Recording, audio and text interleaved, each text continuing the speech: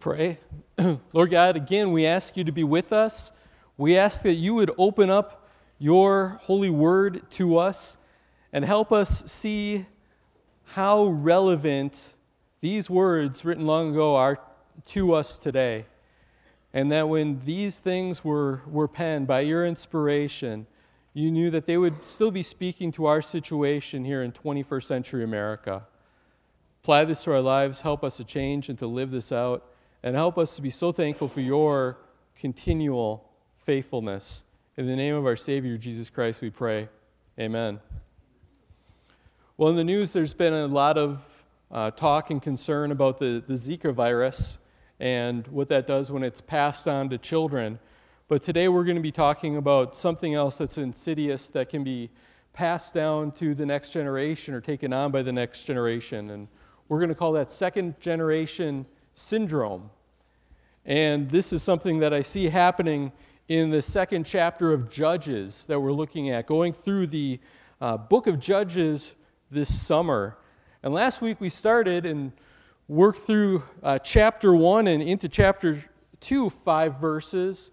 And what we saw is that last week, the first generation of the book of Judges, that they left business unfinished.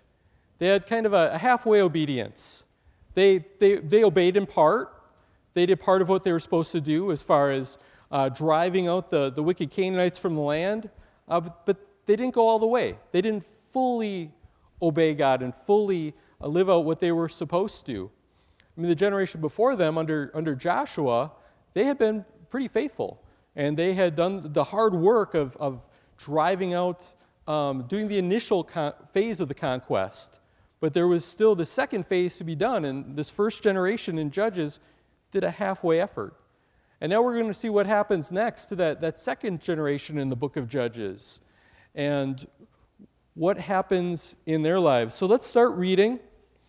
In chapter 2, we're going to start with verse 6. And for our first section here, the main point is going to be that the next generation did not know the Lord firsthand. When Joshua dismissed the people of Israel each went to his inheritance to take possession of the land. And the people served the Lord all the days of Joshua and all the days of the elders who outlived Joshua, who had seen all the great works that the Lord had done for Israel. And Joshua, the son of Nun, the servant of the Lord, died at the age of 110 years. And they buried him within the boundaries of his inheritance in Timnah-Heres, in the hill country of Ephraim, north of the mountains of Gash. And all the generations were also gathered to their fathers. And there arose another generation after them who did not know the Lord or the work that he had done for Israel. We're going to stop right there and talk about this. And I'll say what we're going to see as we read through this is we have a generation that comes after them, after Joshua, and those that were still alive and remember and had been part of that and outlived Joshua, because most of them were younger than him. The second generation comes in, and they're going to take things for granted.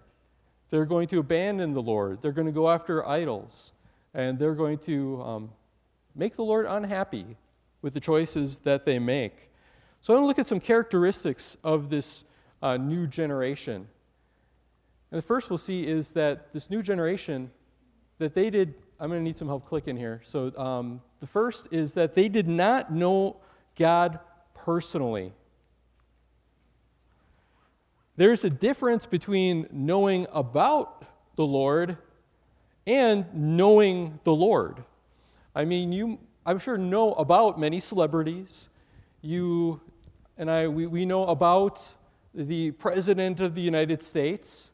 But I don't know the President of the United States. We don't know these celebrities and people that we see on TV. Sometimes we're lured into this false idea that we have a relationship with them just through seeing them on the news and on Facebook, but we don't really have a relationship with them. And I think it's easy sometimes for people to just know about the Lord. That's different than actually knowing the Lord. Knowing someone means you have knowledge of them, or knowing about someone means you have knowledge of them, but knowing someone means you have a relationship with them. You wouldn't say that you know someone unless you actually have a relationship with them. And let's face it, there are many people that they know about the Lord. Maybe they really know about the Lord. They've been coming to church their whole life. They've been going to Sunday school. There are people that teach in universities about Scripture. They may know a lot about the Lord, but knowing the Lord is something very different. And so I think we each need to ask ourselves, where are we? Are you someone that you know the Lord, that you have a relationship with Him? Or is He just someone that you know about? Second, these people, first of all, they did not know God personally. They also had not experienced the Lord's work firsthand. So, that's what it says here in that last verse that they read. There rose another generation after them who did not know the Lord or the work that He had done for Israel. Now again, they knew about the work that God had done. They, I'm sure, had heard the stories about how God delivered them from Egypt and parted the Red Sea. And they would have even known some of the stories that their parents told them, God parting the Jordan so they could cross into it, and God going before them and for the initial phase of driving out the Canaanites. But they didn't really know these things firsthand. They hadn't experienced this, and we're going to see because of that, they let that be something that makes their faith waver, that they abandon this. And I think there's times where that can be the same way with second-generation Christians.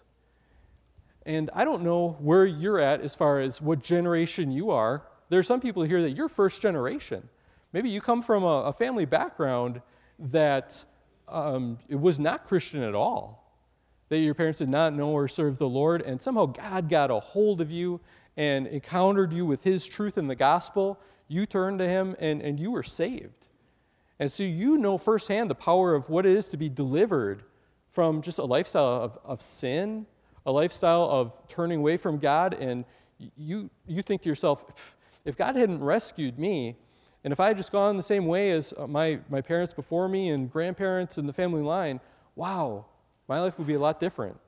And you're thankful for this deliverance that you see firsthand God brought in your life. Other of us, you might be second-generation Christians, where your parents got saved out of sin, but in a sense, you've always grown up in the church. You've been raised in the church. This is something that we can kind of take for granted. And maybe you're third, fourth, or fifth generation.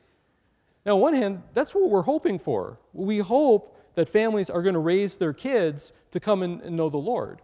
We hope that you are Christians and you're going to raise your children to still become Christians and to personally trust in Jesus Christ one day and be saved. But there's always that danger for those of us that are second or third or fourth generation Christians to just kind of assume that this is how it's always been. That maybe the first generation Christians, they know what it's like to be brought out of just that evil lifestyle that they were in. And for those of us that have never known that, sometimes we don't appreciate that deliverance in the same way.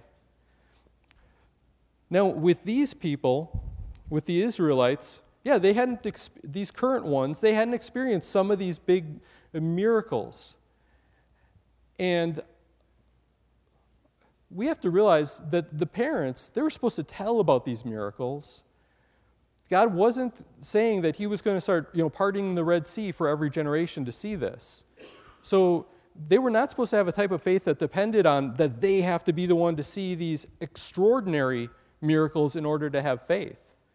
And if that's the kind of faith that we have, that God has to do something special beyond Scripture or else it's not good enough for us, well, that's not how our faith should be, with the extraordinary miracles, extraordinary. But there is something even more powerful about, well, if some are extraordinary, the ordinary work of God. And let's face it, sometimes it's a tough word to use because when we say ordinary, it seems bland, it seems boring. But what we mean is God's normal way of working, the powerful but standard things that He does. And let me just say to you that these things, if you fully have recognized and experienced these things, personal salvation in your life, maybe you've grown up as a Christian, in the church your whole life, but you have to come to a place individually where you personally trust Jesus Christ as your Savior, and where you experience that salvation from your sin firsthand.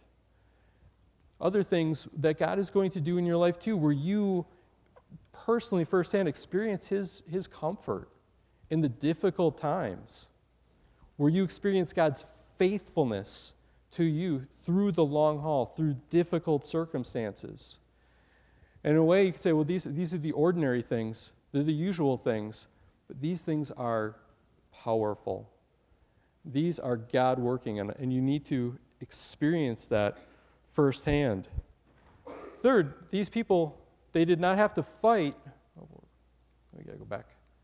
Take me back one, please. Okay, these people did not have to fight for what they had. Look ahead here in the book of Judges to chapter 3.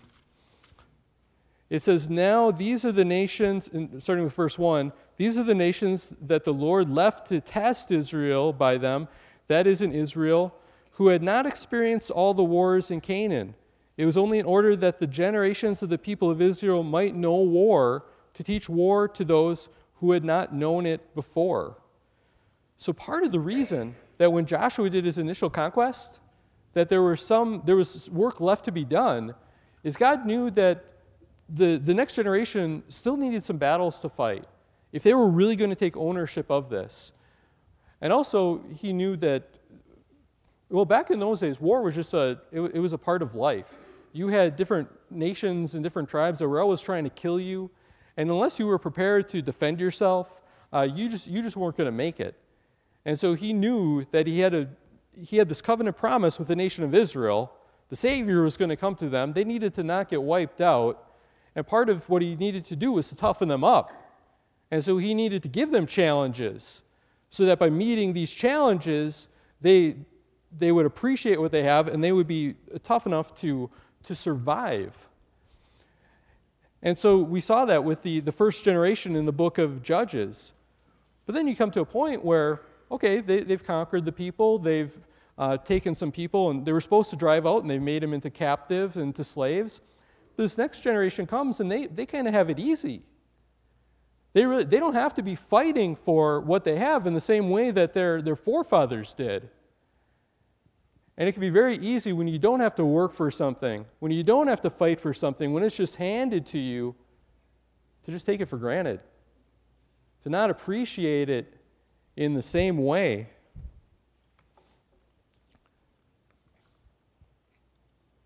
One generation works hard for what they have. The next one sometimes comes in and just parties it away. And I think there's a lesson here for us also as second generation or third generation Christians. If you are in the church and you are a second generation Christian, to realize that there might have been things that some of the people that did the pioneering work of building a church, and when this church has been around 150 years, so none of us were totally around for all that time, but for some that had to go through some difficult phases, or to construct building projects, or to do different things, or to get the church to where it is today. And when we just kind of step into it without having to put forth the work, sometimes it's easy to just take it for granted, take it or leave it, not appreciate it the way we should. And just like these people, maybe they thought that, well, their family heritage was enough that they were okay spiritually.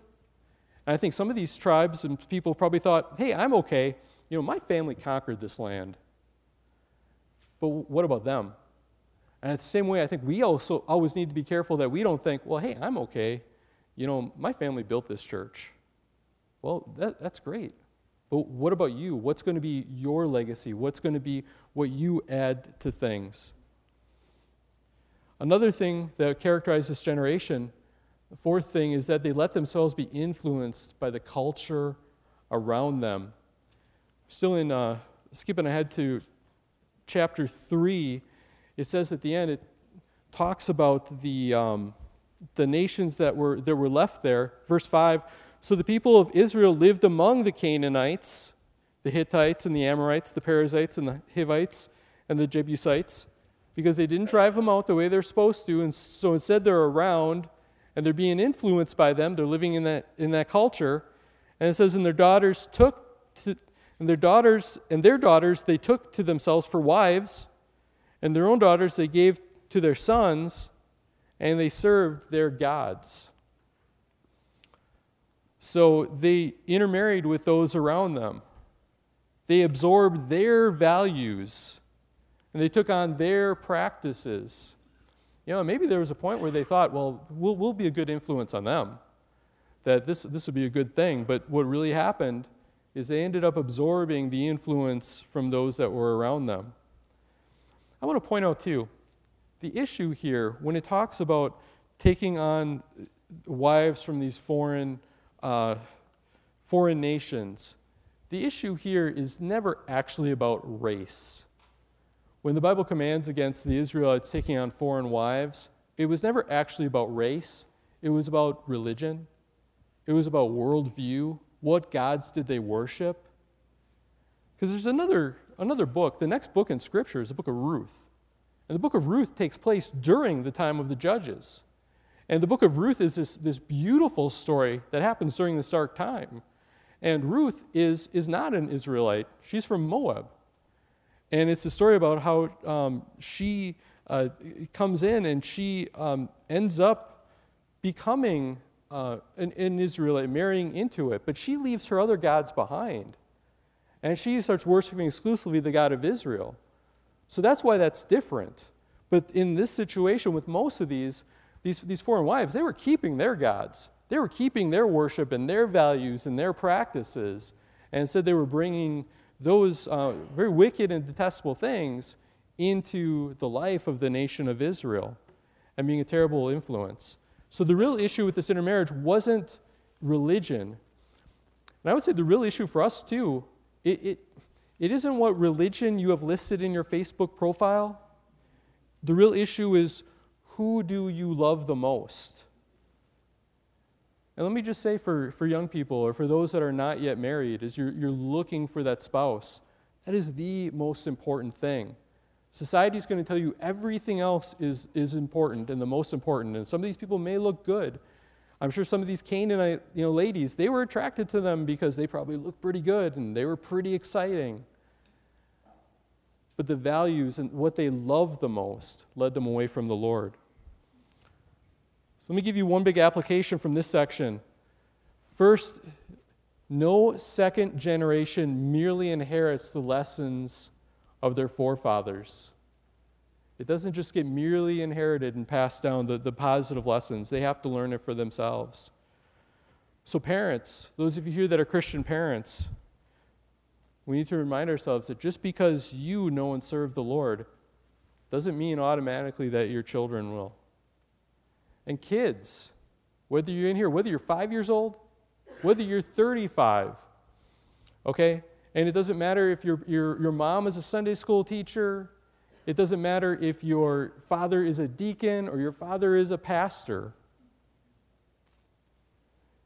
Just because your parents know the Lord and serve the Lord doesn't mean that you will. That is something that eventually you are going to have to decide. Who are you going to serve? A lot of people go camping during this time of year, and some people have campers. And there's some that have a motor and you can just drive it. And there's others you have to hitch to the car or to the truck, and it gets pulled behind that. And I think a lot of times children can be like a camper just being towed by the truck. And it's good that we bring them to school or to church. It's good that we put them in Sunday school. It's good that we do all these things.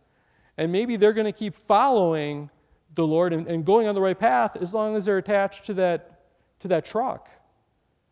But what's going to happen in that point of life where it needs to decouple? Are they going to have their own engine of faith that can propel them so that they're going to stay on the path and keep moving forward? Or are they going to decouple and have no engine of their own? We each need to ask that about our own lives and our own hearts as well. It needs to be a personal choice and a personal heart commitment. One commentator wrote, "You discover the true nature of people by observing them when they are not bound by external restraints." Listen to me. If your parents were fully devoted to the Lord and you are half devoted, your children will lose the other half. Let's move on. Second main point is that Israel abandoned the Lord for an affair with idols. Let's go back to chapter 2. Start reading with verse 11. "And the people of Israel did what was evil in the sight of the Lord and served the Baals. And they abandoned the Lord, the God of their fathers, who had brought them out of the land of Egypt. And they went after other gods from among the gods of the peoples who were around them. And they bowed down to them. And they provoked the Lord to anger. They abandoned the Lord and served the Baals and the Ashtaroth. So the anger of the Lord was kindled against Israel. And he gave them over to plunderers who plundered them. And he sold them into the hand of their surrounding enemies, so that they could no longer withstand their enemies. And whenever they marched out, the hand of the Lord was against them for harm, as the Lord had warned, and as the Lord had sworn to them, and they were in terrible distress." So this is the situation that they had got themselves into. Remember, too, the people, they had sworn that they were going to obey the Lord. You have your scripture with you. You're in Judges here. Flip backwards towards the end of Joshua. Happens right before this. And there's this speech that Joshua has with the people. Joshua chapter 24. Let's start reading in verse 14 here. He says, Joshua to all the people, they've towards the end of their initial conquest, and he says, "Now therefore fear the Lord and serve him in sincerity and in faithfulness. Put away the gods that your fathers served beyond the river and in Egypt, and serve the Lord. And if it is evil in your eyes to serve the Lord, choose this day whom you will serve, whether the gods your fathers served in the region beyond the river, or the gods of the Amorites in whose land you dwell. But as for me and my house, we will serve the Lord." Then the people answered, "Far be it from us that we should forsake the Lord to serve other gods. For it is the Lord our God who brought us and our fathers up from the land of Egypt and out of the house of slavery, and who did those great signs in our sight and preserved us in all the ways that we went and among all the peoples through whom we passed. And the Lord drove out before us all the peoples, the Amorites who lived in the land. Therefore we also will serve the Lord, for he is our God." Great, good answer. Glad they're thinking that. But then Joshua replies, "But Joshua said to the people, you are not able to serve the Lord, for he is a holy God. He is a jealous God, and he will not forgive your transgressions or your sins. If you forsake the Lord and serve foreign gods, then he will turn to do you harm and consume you after having done you good." And the people said to Joshua, "No, but we will serve the Lord." Then Joshua said to the people, "You are witnesses against yourself that you have chosen the Lord to serve him." And they said, "We are witnesses." And he said, "Then put away the foreign gods that are among you, and incline your hearts to the Lord, the God of Israel." And the people said to Joshua, "The Lord our God we will serve, and we will obey his voice." So Joshua made a covenant with his people that day and put in place statutes and rules for them at Shechem. And Joshua wrote these words in the book of the law of God. And he took a large stone and set it up there under the terebinth that was by the sanctuary of the Lord. And Joshua said to all the people, "Behold, this stone shall be a witness against us, for it has heard all the words of the Lord that he has spoken to us. Therefore it shall be a witness against you, lest you deal falsely with your God." So Joshua sent the people away, every man to his inheritance. And these people were in a covenant relationship with God. And you notice here, they keep saying, "We will serve, we will do this." Let me ask, any of you ever have your kids ask for a dog?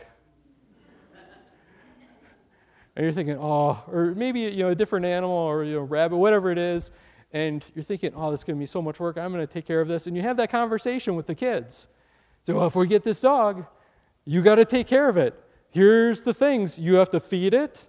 Okay, you have to clean up after it. And what do the kids say at this point? Oh, yes, we will do anything that you want. I will do that. I will feed him. I'll take care of him. I'll clean up the mess. How long does that usually last? And as parents, we kind of know, oh, yeah, you're saying this now. I know you are. But to me, that's what I think these people were like. Well, the first generation, they had been more faithful, but it keeps going downhill.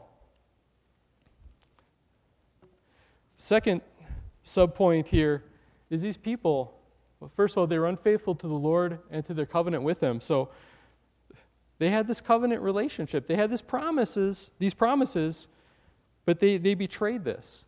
And a covenant, marriage is a covenant. It's a sacred promise. And the Israelites were supposed to be God's people, supposed to be faithful to Him in the same way that a husband and wife are supposed to be faithful. And so when they're breaking that covenant, making marriage covenants with other unbelievers and doing all these things, they're being unfaithful to the God that they were supposed to be in covenant with. And the second, it says that they did what was right. Well, it says back to the book of Judges here, verse 11, and the people of Israel did what was evil in the sight of the Lord. Remember last week we talked about the verse at the end of Judges that said that everyone did what was right in their own eyes. But here, notice it says that the people did what was evil in the sight of the Lord. Whose eyes are we looking through when we try to judge different things?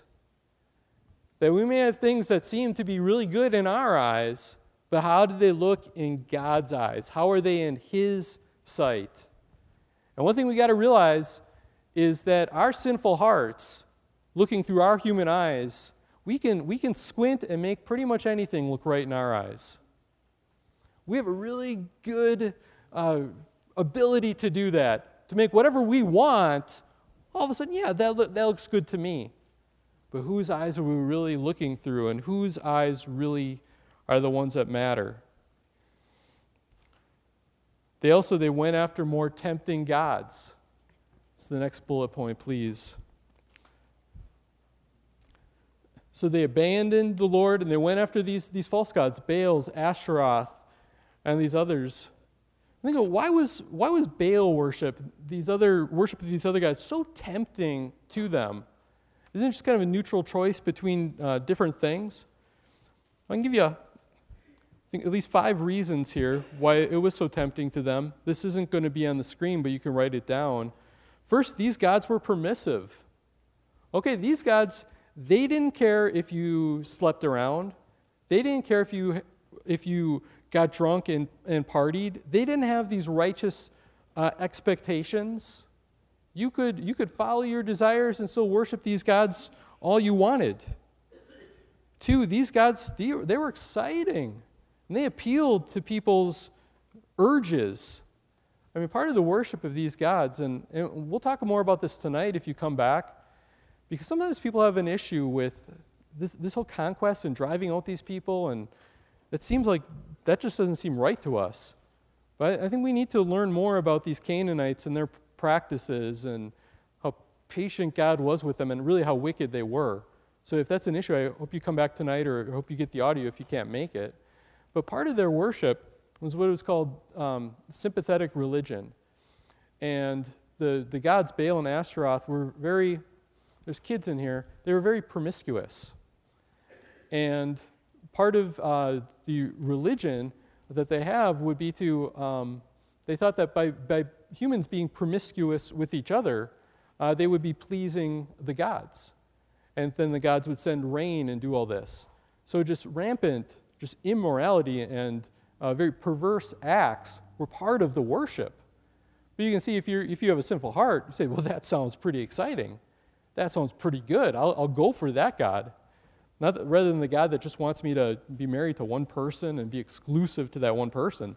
This other religion's pretty exciting, and you can have these just experiential highs and crazy parties while you're worshiping. Third thing, these gods were tolerant of other gods. They didn't care if you were exclusive. You could worship them. You could worship the Lord on the side, or Baal and Ashtaroth, and whoever you wanted to. 4, these gods promise practical, immediate benefits. And they thought, well, hey, you're in this new land, and you got to start farming the land and doing all this. Their forefathers, they didn't have to farm it. I mean, when they were slaves in Egypt, Pharaoh fed them, and when they were in the desert, the Lord God provided food for them. So they're coming in, they're like, okay, we got to learn how to be farmers. And so, hey, let's get some tips from the people that had been here. They said, well, if you want it to rain, and you need the rain, you better worship these things so that our gods here, Baal and Ashtaroth, that they do what's necessary to make it rain. So they probably thought, well, this is just what you need to do to survive. There's practical benefits, and it's just what you have to do. And then 5, we've mentioned this already, but the Israelites, they were influenced by the pagan people that they were attracted to and that they married. Let's just point out that Satan knows how to use sexual attraction to pull you away from your allegiances. And I think we see that so many of these same things, so many of these same pulls are here today. What makes other religions or other worldviews besides God seem so appealing to so many people. Other worldviews where, yeah, you're not confined. You can do these exciting things. You can follow your urges. If you just trade in the God of the Bible for some other kind of handmade, man-crafted God instead, that will allow you to do what you want to do. So God's anger was provoked. In verse 14 says the anger of the Lord was kindled against Israel.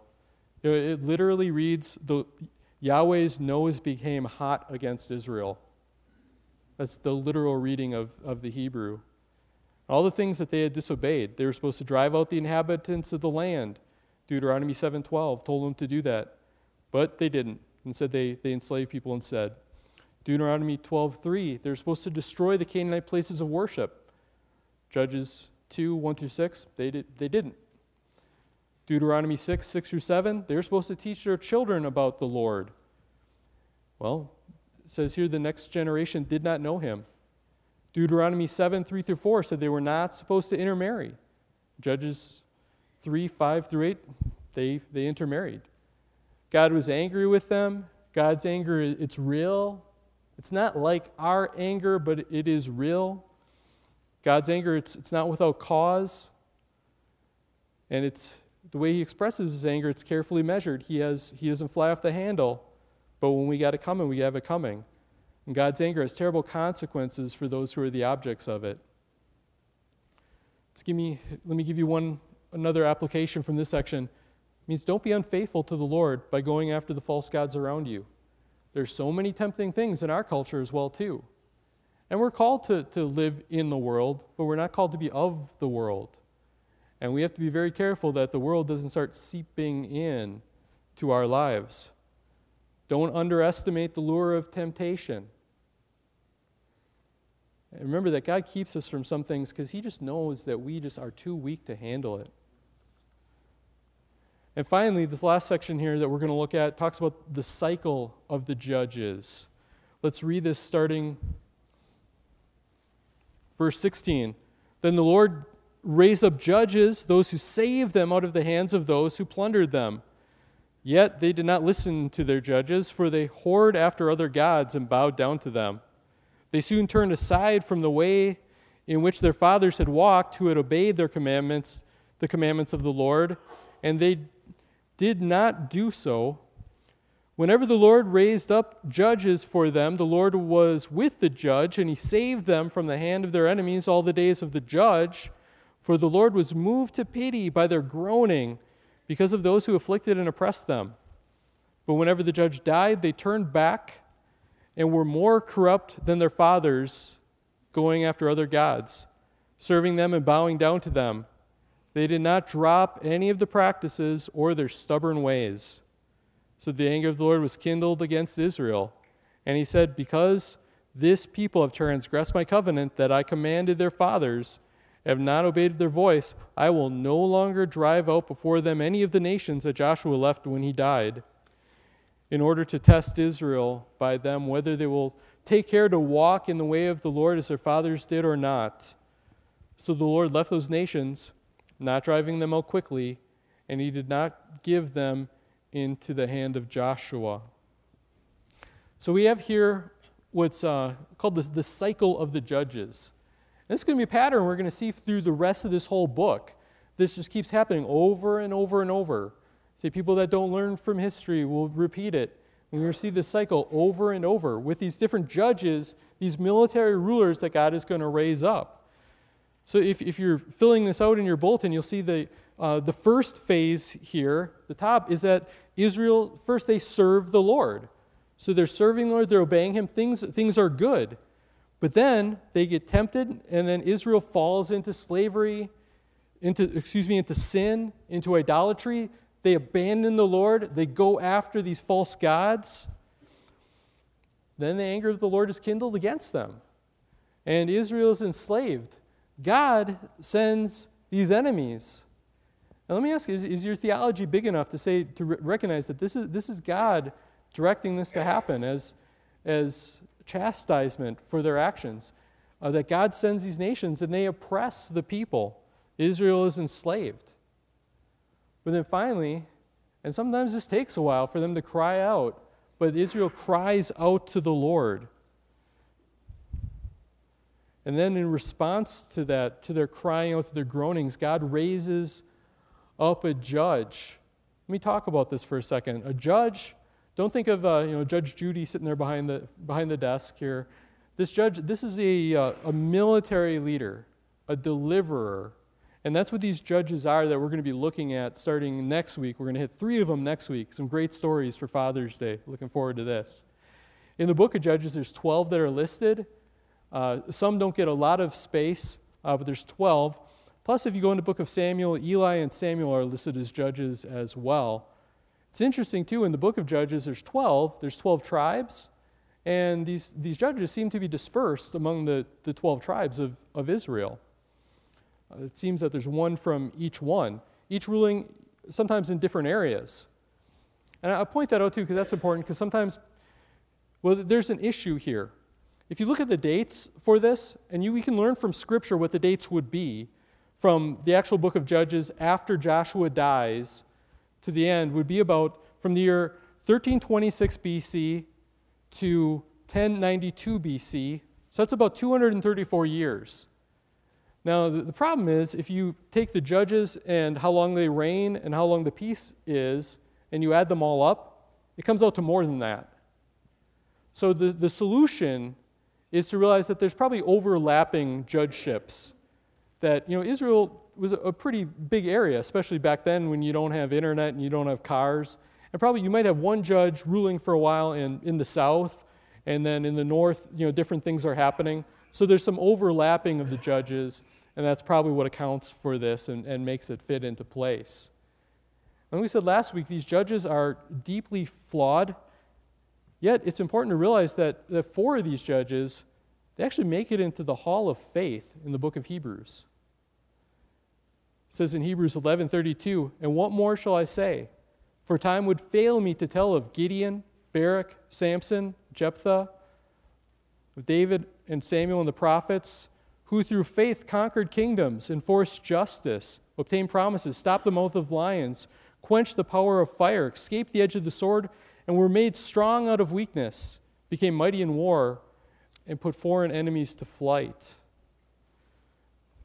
So the last part of is that Israel serves the Lord. And it says they would serve as long as that judge lived. And then after they were decoupled from that judge, they went on their own.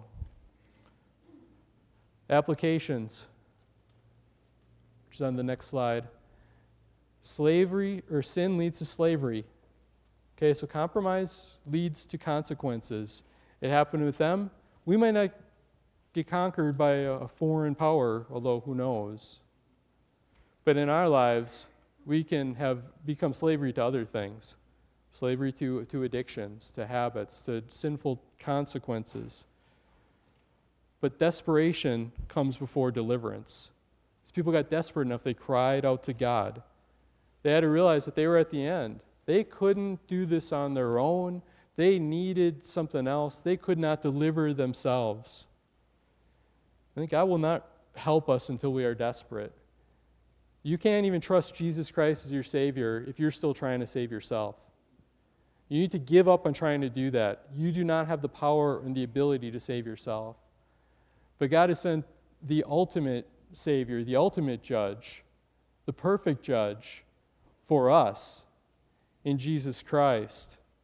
This chapter really has so much about the grace of God, grace in the face of sinful betrayal, grace coming from God's compassion, grace that persists. Remember, Joshua had warned the people, you are not able to serve the Lord, for he is a holy God. We need a Savior that would come and live the perfect life that we just can't live. And that's what Jesus did in our place. We need a Savior that would come and die in our place, because we could not do that. And notice it said that the people would serve as long as that judge lived. Well, our ultimate judge has already died, and he has been raised to life, and he will reign forever. And so let us serve him as long as our Savior lives. Let's pray. Lord God, we come before you, and we admit our weakness. We admit our lack of strength, and that we cannot serve you by our own power, Lord God. And so we ask for your grace. We ask for your compassion and mercy. And we thank you so much for Jesus Christ, our great judge and Savior and rescuer, and for what he did in our place. And God, help us to serve you as long as Jesus Christ reigns, and that is forever. In the name of Jesus Christ we pray. Amen. Stand and let's sing and exclaim our acknowledgement of our desperation for him. My hope is built on nothing less than Jesus' blood and righteousness. I dare not trust the sweetest frame, but wholly trust in Jesus' name.